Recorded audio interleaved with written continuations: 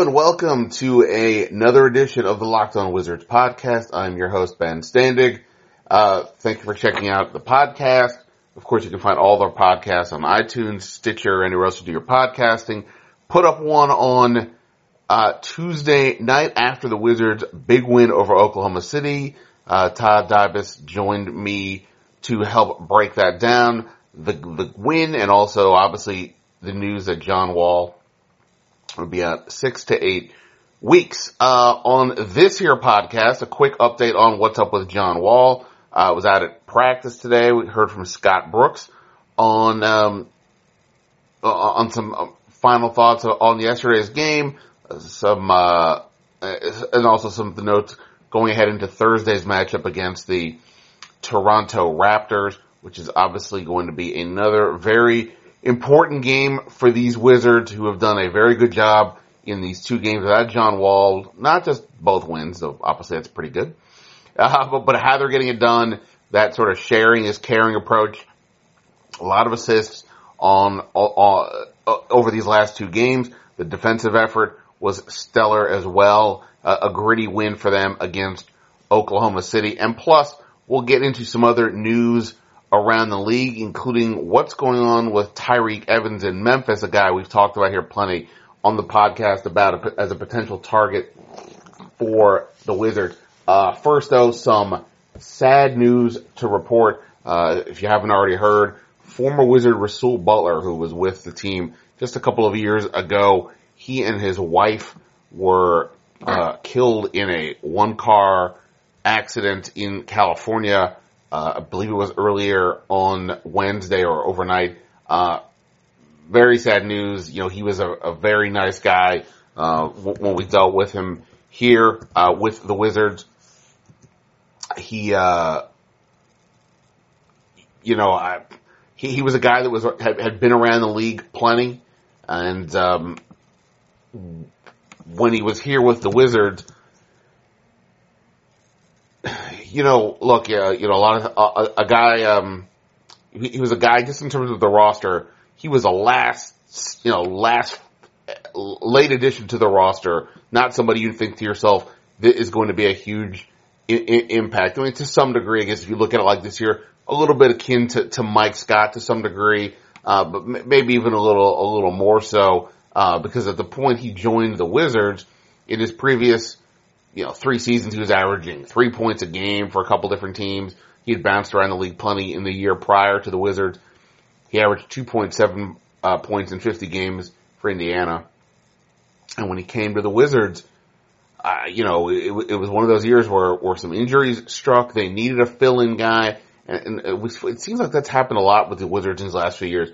Every year, somebody you're just not expecting jumps up and steps in. And there were stretches in that season where kind of similar with Mike Scott this year. He's just making threes all over the place. He finished averaging 7.7 points, shot 39% from three in 75 games.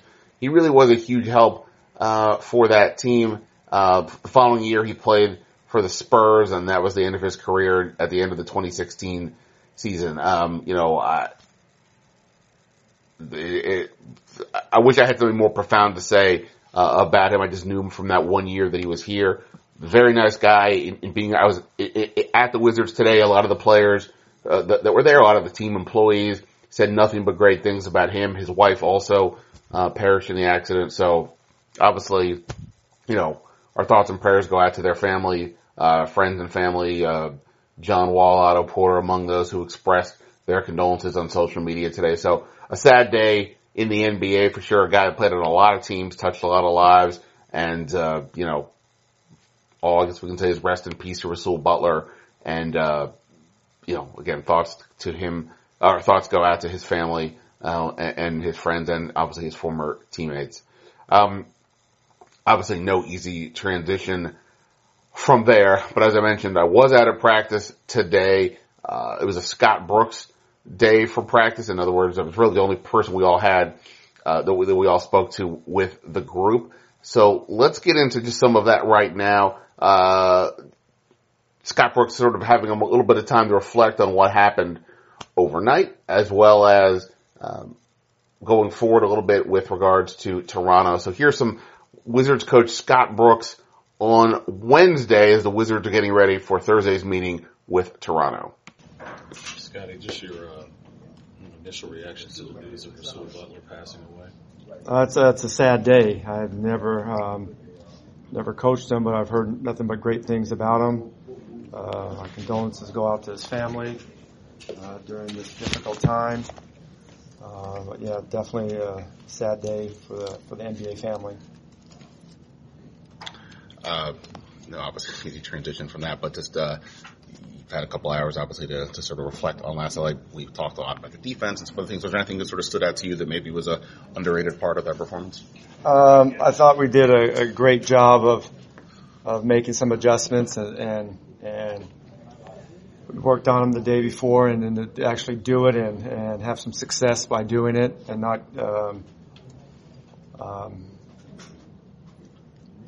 getting away from it. But I just love the way Westbrook's not easy to guard.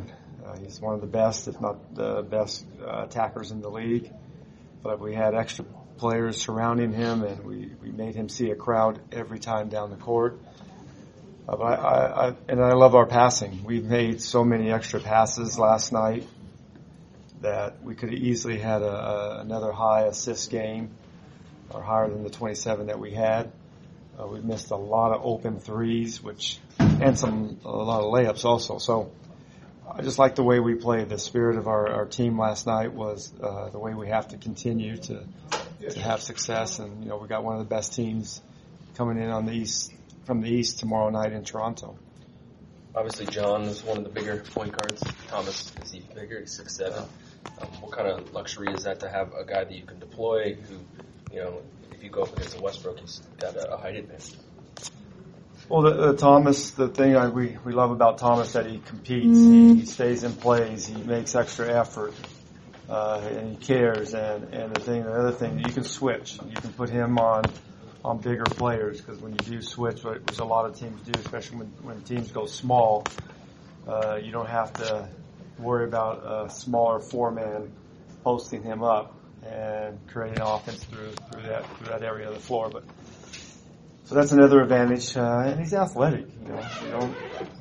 When he gets his steps, and he can finish around the rim and he can dunk. Last night he had a couple opportunities he missed, but got fouled on the one. He's been great. He's been really having a solid season for us.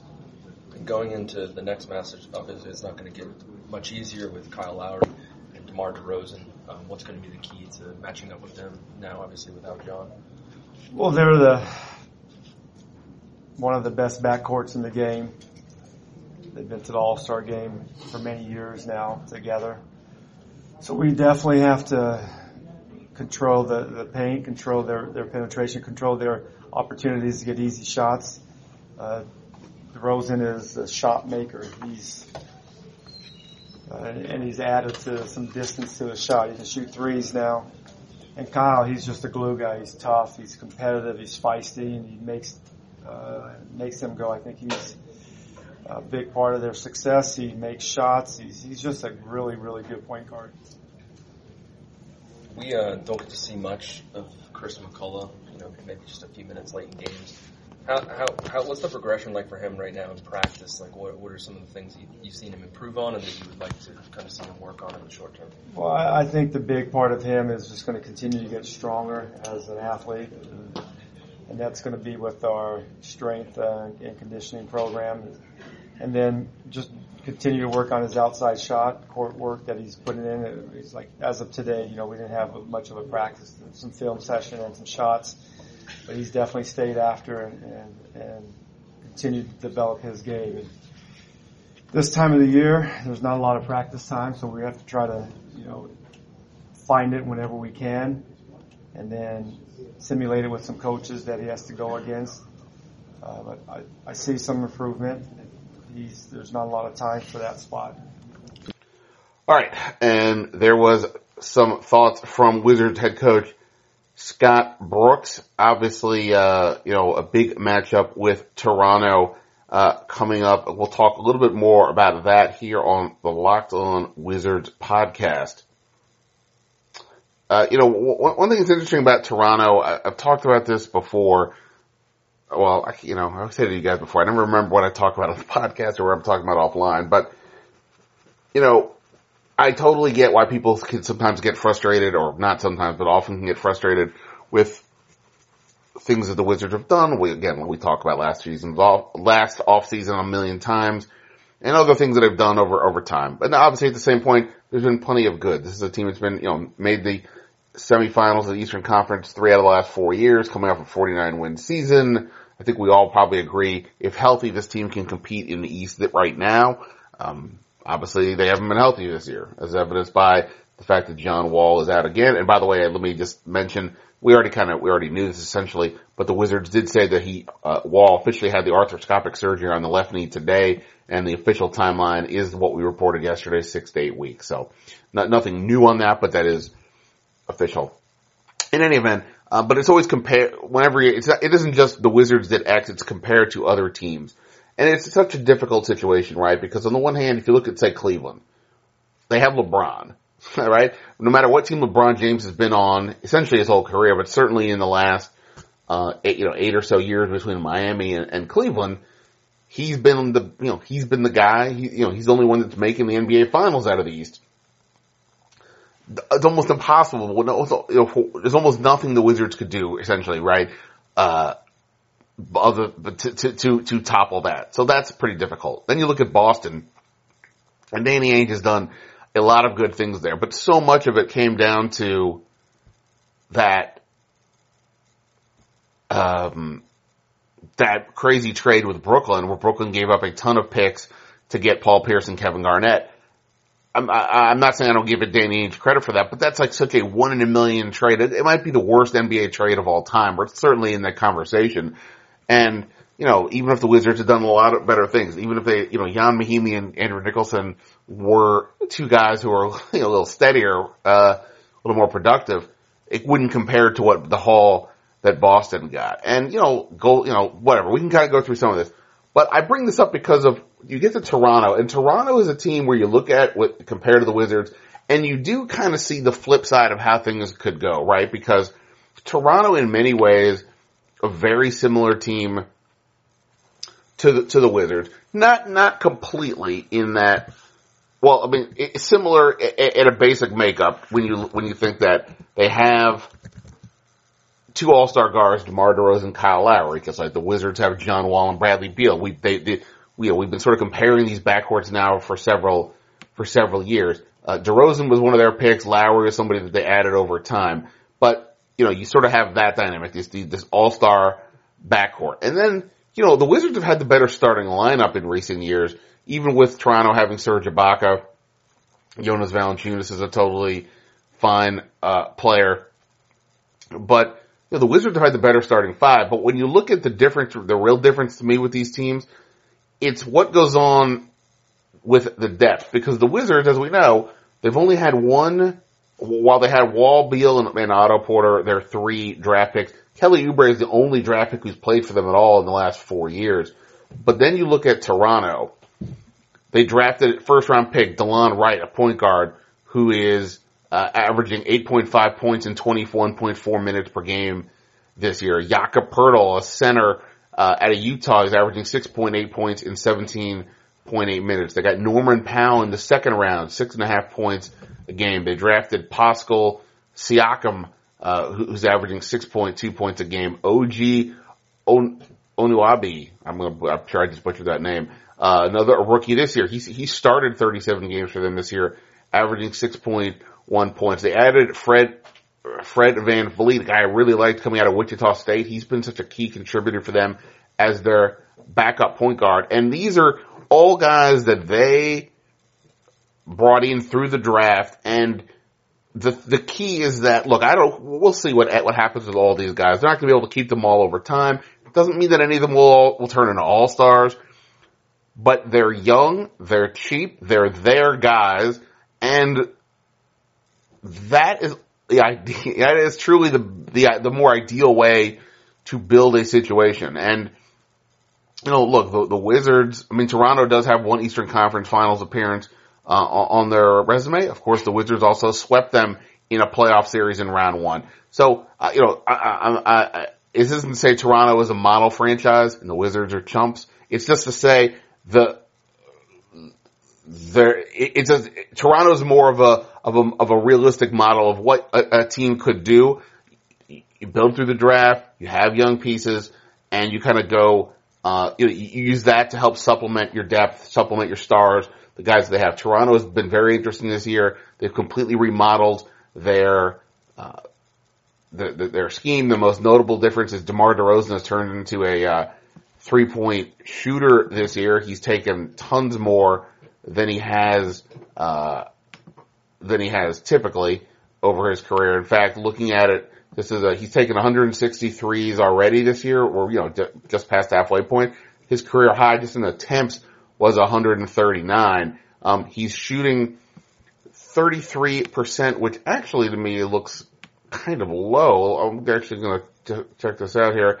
I guess it's not sort of low. He's shooting 33% as well for January. He was hitting 39% in December, so he's come back down to earth a little bit. But that is made similar to John Wall. If he can make that shot, you're gonna, just enough. You have to pay attention to it just enough to allow him to do some other things he wants to do on the court. So, just something that strikes me when I look at Toronto. Again, I'm not saying they have all the answers, or anything like that. I mean, Usama Majiri, their GM, obviously he's been very impressive, over his career.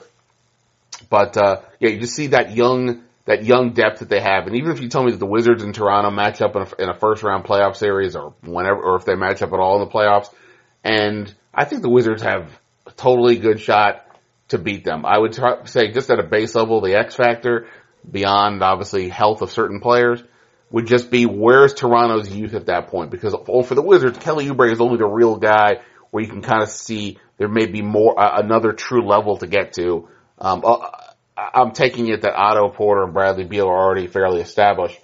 Toronto has several of those guys, and that's what's so intriguing to see which of those guys for Toronto can really make a move. Maybe the answer is none of them, but that's one of the interesting things for Toronto. All right, let's get to some other NBA news here on the Locked On Wizards podcast. Now, that other NBA news I want to get to has to do with Memphis guard Tyreke Evans. We've talked about him before as a guy who seems to make some reasonable sense for the Wizards as far as an NBA trade deadline target, in that he's got a year left on his contract. He gives them, so you're not taking on a lot of long-term salary.